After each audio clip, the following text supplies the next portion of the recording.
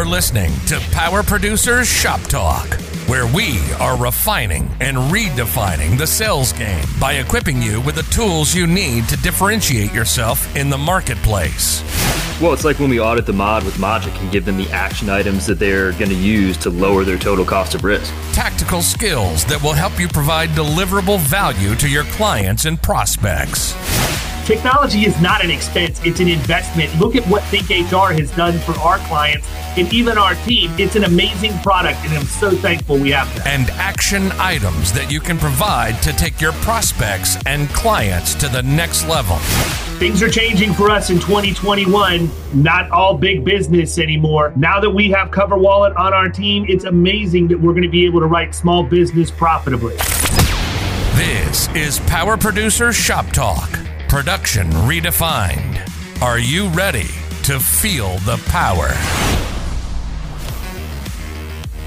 Hey everybody, welcome to Power Producers Shop Talk. Today, we are wrapping up the Gurley sessions with Mr. Josh Gurley, and I wanted him to save the topic that he's probably most known for in commercial insurance circles for last, but I wanted to talk about building a niche, and I don't want you to go into all of the secret sauce, but I think we can talk enough about it at a surface level that people will understand the value in doing that, and also the value in having, somebody as a mentor or somebody you can learn from that's already been there, done that in this space. So you guys have a pretty unique niche that you and Andrew and Wayland have put together, and you and Andrew pretty much, run nationwide at this point.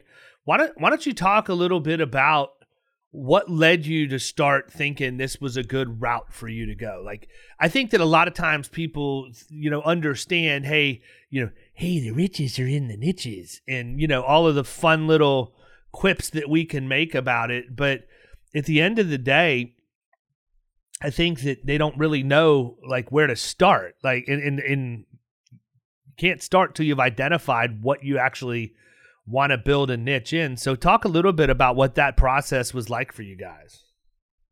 I think there's a big difference in having a niche and having an ideal prospect. Agreed. Because I think a lot of people, when they say they have a niche, what they really mean is they have an ideal prospect. So for example, if you say, I have a niche in contractors that have more than 15 trucks and more than $1 million in payroll or whatever. Well, that's really it's an ideal prospect. Yeah. That's what I would tell you, because that's what I mean. I don't think I have a niche per se. I have my ideal prospects defined. We've got, don't get me wrong, we've got some niche things that we do, like Florida wedding insurance and some of the other things that we do have, market share in, and we do have relative expertise in. But for all practical purposes, if I were to sit and lay what we do in our agency over what you're doing, with your stuff, apples and Volvos, man, it's not even close. You've got it way more dialed in than we do.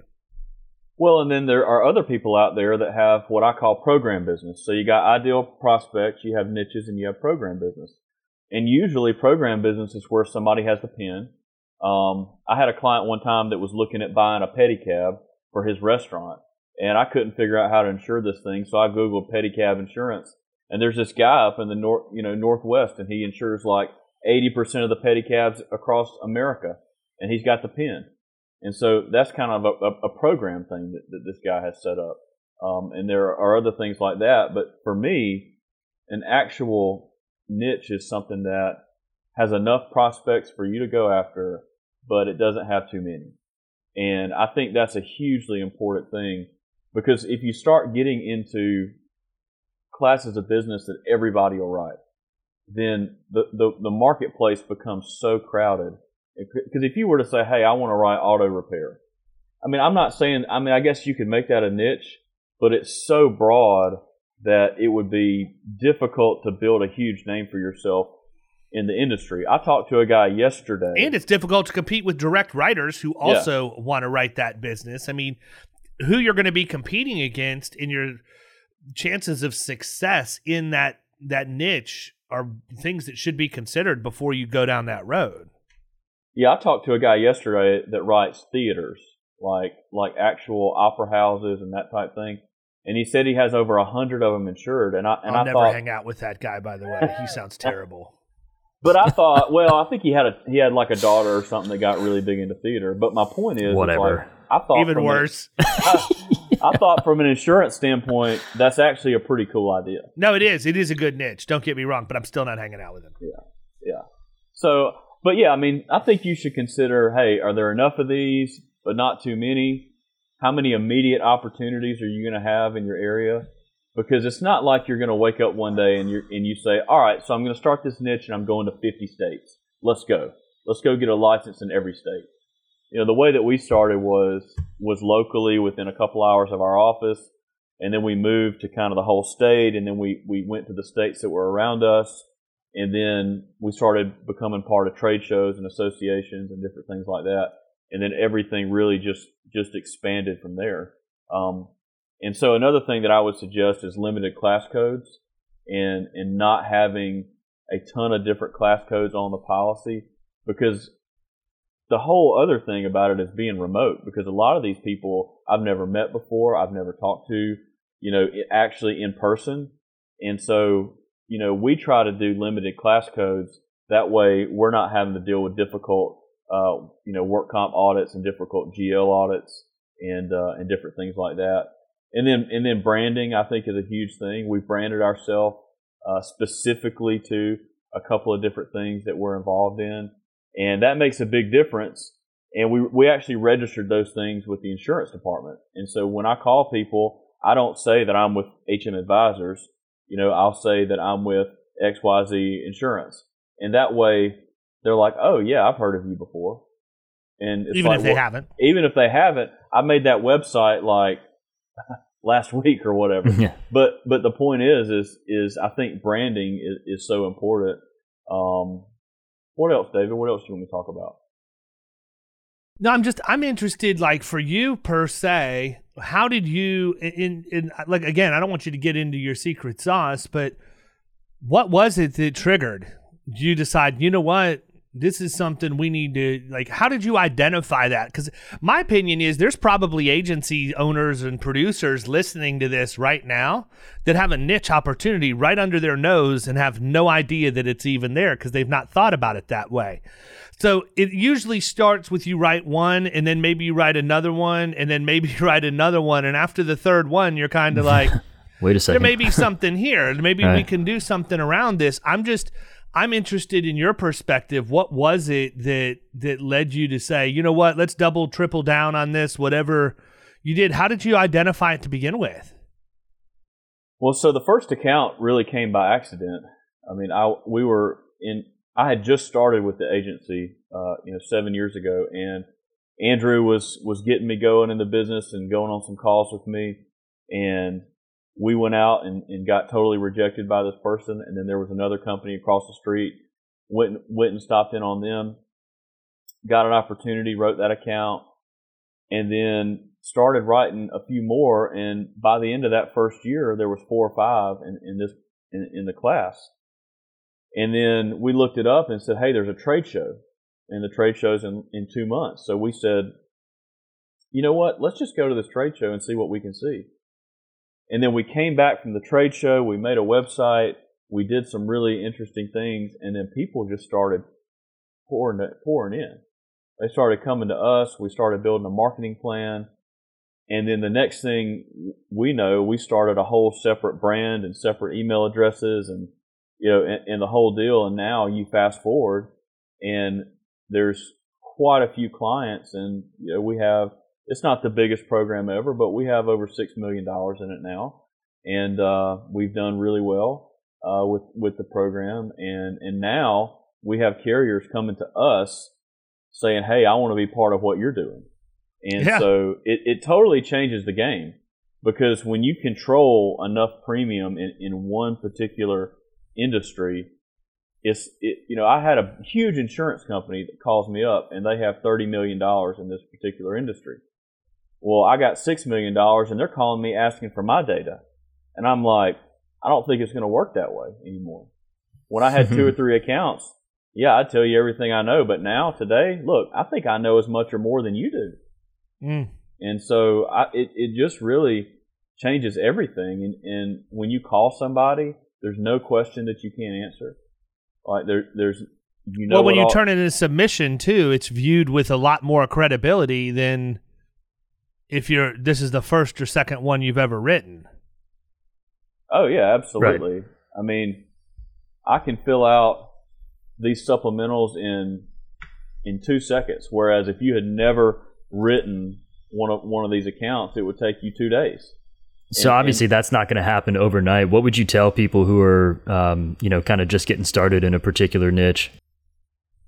I would tell people that they have to be committed to the actual industry. They have to be. They got to be the Zach Brown of their niche, man. Yeah. We just talked about it on the last episode. Go to work every day. I mean, it's like you really do have to be the mayor of your town. I mean, one of the things that I'm most proud of is within the first 2 years, I mean, our agency was voted affiliate member of the year for one of the associations that we're a part of.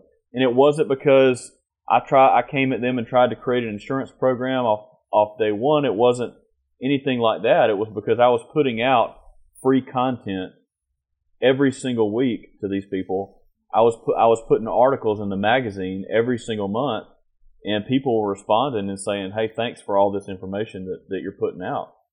And I've gotten more business off of just giving away free information to people than you could ever believe. And then, with us working with David Lefevre, I mean, we're giving away our free information in a better way than we ever have in the past. And it's easier for people to get. And it builds that trust and that credibility for you. When it's giving you metrics, now you have measurements, right? You maybe have given free information out in past years, but what was the strategic thought process around that, and what measurements were you using to advance that marketing message or push it to the next level? I don't know. I don't think you guys were doing anything based off of what I saw. Maybe eyeballing it a little bit, looking at open rates or things like that. But I mean, now you've got some pretty heavy analytics that you can use. Well, the program that we were using before, and who owns that data. So, I mean, it wasn't that good of information that we had, but at least we had something. I had read They Ask You Answer, Marcus Sheridan's book, and knew that putting out content was something that was going to be helpful. But again, we didn't have a way to measure it. We didn't have any way to know really who was interacting with us, and so putting that technology in place was so important. I mean, I'm going to a trade show here in about 30 days, and we've got a whole campaign set up for this trade show. And we have a whole new way that we're going to be entering people into the system and capturing their information. Because in the past, I would go to a trade show and I would come back with 35 business cards. And by the time I got to everybody, half of them had gone cold because they forgot who I was because it took me too long to get to them. And so now with the automation that we have in place and the things that we know to talk about with people, like I can go look and there's certain things that we put out that work every single time. Like every single time I put this out, I get X downloads, X views, X clicks. And so those analytics have been really important for us as we built this thing out. Yeah, I agree. I mean, I think especially with the trade show piece, if you're in a niche that has trade shows, it's kind of a cost of doing business to be at the trade show, right? So you might as well make the most out of it when you're there. I think so many times everybody focuses, they have a really good plan on attracting people to their booth, and then the wheels fall off the wagon. There is no plan for what happens after the fact. You're going to have the conversation, you're going to make friends, you're going to relate to these people, whatever. And the next thing you know, it's the next year's trade association meeting and you're back there and you see them in the booth again, but you've done nothing to nurture that relationship over the course of a year. Didn't really have formal follow-up plans after the fact. I mean, I think that this year, truthfully, more than any year in history, if you're in a niche that is something that has a trade association and they're going to have their conference, this should be your year, man. Like, I think people really, really, really want to do conferences based on the limited number that I've already been to. It's like people haven't seen each other for a decade, and it's only been 18 months. So there's going to be a lot of activity there. And I think that's one thing to keep in mind. I think the other thing is everybody's shopping, man. Everybody's looking for ways to cut costs. I'm not saying to buy cheap insurance, but they're looking for ways to cut costs. And if you can go in with a good strategy and a total cost of risk approach, you should be golden. I think you'll have more opportunity this year than you've ever had in the past. It's just my opinion. We'll see what happens. I think it's going to be so big this year that we're bringing Agar too. So instead of I don't know how it could get any bigger. so having me and Andrew there, we're going to bring Agar because what typically the process that we go through, without giving everything away, is we have one person that walks around and tries to find certain people that we've identified, and then we have somebody. I've been that guy. I've been that guy before. We have somebody working the booth. And my thing is like half the time both of us are gone from the booth, and we still end up with 20 or 30 cards. And I'm like, what happens if we have a guy at the booth the whole time? So, right. I mean, Agar, welcome to the booth. Welcome. Well, I tell you what, Agar is a strapping young man, former professional baseball player, and I think he's going to do really well. So. At the booth. I'll still get in the box against Agar. Tell him to bring me his best cheese. We'll see what happens. So, yeah, I mean, I think the trade show is, I can't tell you how many accounts that we've won from trade shows. In fact, one of the things, David, we talked about early on was like literally trade shows were our number one way of getting new business up until COVID. I mean, I still make cold calls. I'll say that, and I make calls to people in the niche, people outside the niche. But there were a couple of years there where we didn't have to make hardly any calls because we would go to 3 or 4 trade shows a year. We would come back with, 5 to 10 middle market prospects, and we would just work those for that quarter, and then just keep rolling it every single quarter from then on. So.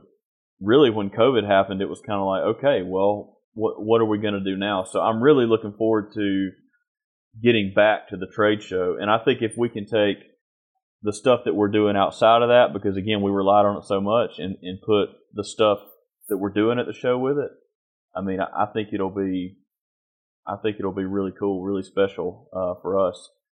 And, and I just know a lot of my friends that have programs and have various niches. I mean, these are people that are doing $100,000, $200,000, some $300,000 in new business revenue. Like, we're not talking about premium, we're talking about revenue. And if you want premiums for show people, revenue's the dough. That's what pays the bills. Nobody cares what your premium is. Yeah, and I mean, and if you want, why are you yelling at everyone today? Because I get off my lawn. God. No, but I mean, I just think that, like, if you don't have to reinvent the wheel every time, you don't have to have your account managers doing different things. It's not brand new. You're not having to figure out who the markets are. Like, I can tell, somebody can call me. They can tell them, they can tell me what their sales are, and they can tell me what they're paying on GL, and I can tell them if it's good, bad, or ugly. Mm-hmm. And usually it's bad or ugly. I mean, very rarely is it good. And I think it really, from a sales standpoint, can help you open up that conversation and just say, like, hey, what is a good deal? Because everybody thinks they have a good deal. I mean, I call people all the time, and they say, well, I think I have a good deal. I'll say, well, I hope so. Or like, I really like my agent. He's a good friend of mine. Well, I mean, I hope you like him. I mean, you're paying him a lot of money. I hope you do. But how do you know? Like, how do you really know if you're getting a good deal or not? And they say, well, my agent says I am. I said, well, that makes a little bit of sense to me. I said, but what is he comparing to? He's comparing to the other people in town, what is the comparison? I mean, what if the bar is at a $10 rate, and that's what you're paying, and that's what you think that it ought to be, and that's what he thinks it ought to be. But what if the real number to somebody that really knows what they're doing is 5. I mean, what if you're paying double? And they'll say, well, can you look at it and tell me if I'm paying double? And I'm like, well, that's the secret sauce. So, well, I think that it's important, though. I mean, that's something that I've always said, right? We can go in and we can benchmark our prospects and our clients. We can benchmark them to industry at large. We can benchmark them to their specific industry or their SIC code. We can do that nationally. We can do that by state. We can do that by the greater Tampa Bay area. But if you're a niche player, how powerful is it if you're able to go in and take that prospect and say, here's where you benchmark against the national average. Unfortunately, here's where you benchmark against our book and the people that are in our program. And that's where the real power comes from, in my opinion. Like, I want to be able to go to, even though to me, service contractors, as we talked about, is more of an ideal prospect than it is a niche, I still want to be able to go to that HVAC company or that plumbing company or whoever and show them, this is how you stack up against everybody, nationwide, statewide, and in the city. Here's how you benchmark compared to people before they engaged with us. And here's how you benchmark compared to the average client that's been with us 3 or more years in your category. And be able to show that. Like, I don't know how there's any argument at that point. Right. One of the coolest things, and Andrew actually did this, I'll give him a lot of credit for it. This was a few years back. He said, why don't we just send everybody the rates? Let's just send every person in the whole association the rates and see what happens. And he did. He sent an email to like 1,000 people that had what their rate ought to be. And I think we literally had so many calls from that one email of people saying, this is like half of what I pay. This is a third of what I pay. Is this even real? And we were like, yeah, it's real. And we converted so many companies from that particular email. And in fact, we ought to do it again. We ought to just send it to everybody again and see what happens this time. But it is true that, there are certain classes of business where I would have no idea what the rate should be. I would have no idea who the players are. I wouldn't know anything. But again, when you get in that one specific industry, you can talk about it just like you talk about, the Tampa Bay Rays or whatever you're interested in, you can talk about. Yeah, you're the expert.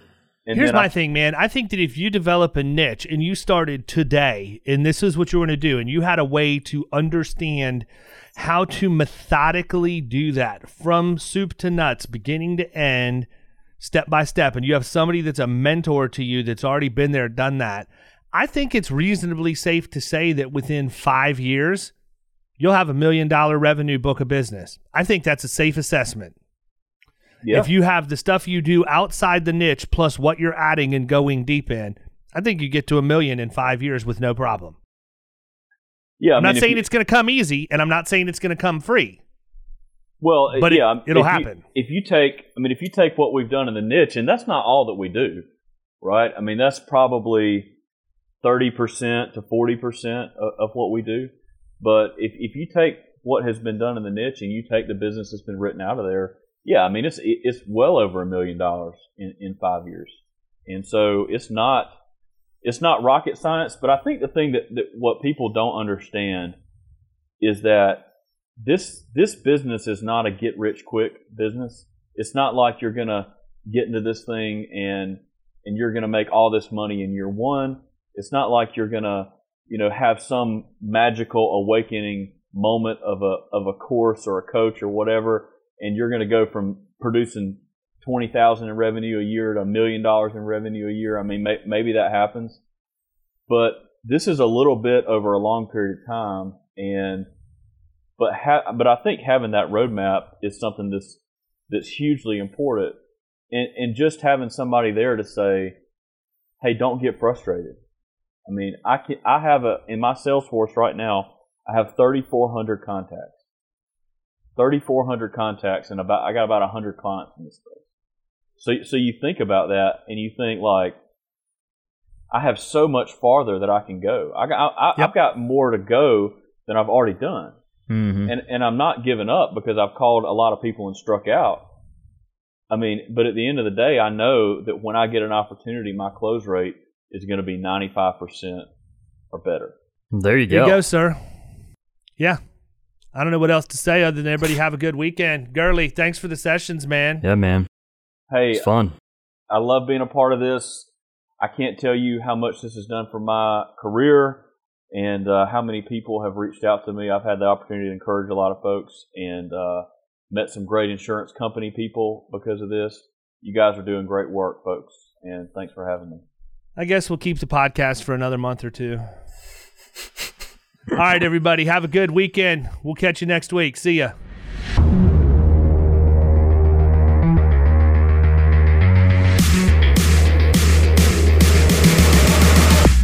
You've been listening to Power Producers Shop Talk. You can follow us at the Power Producers Podcast on Facebook and Instagram. And if you want to take your game to the next level, check out our commercial insurance training course at killingcommercial.com or visit Amazon to pick up a copy of our international best-selling book, The Extra 2 Minutes.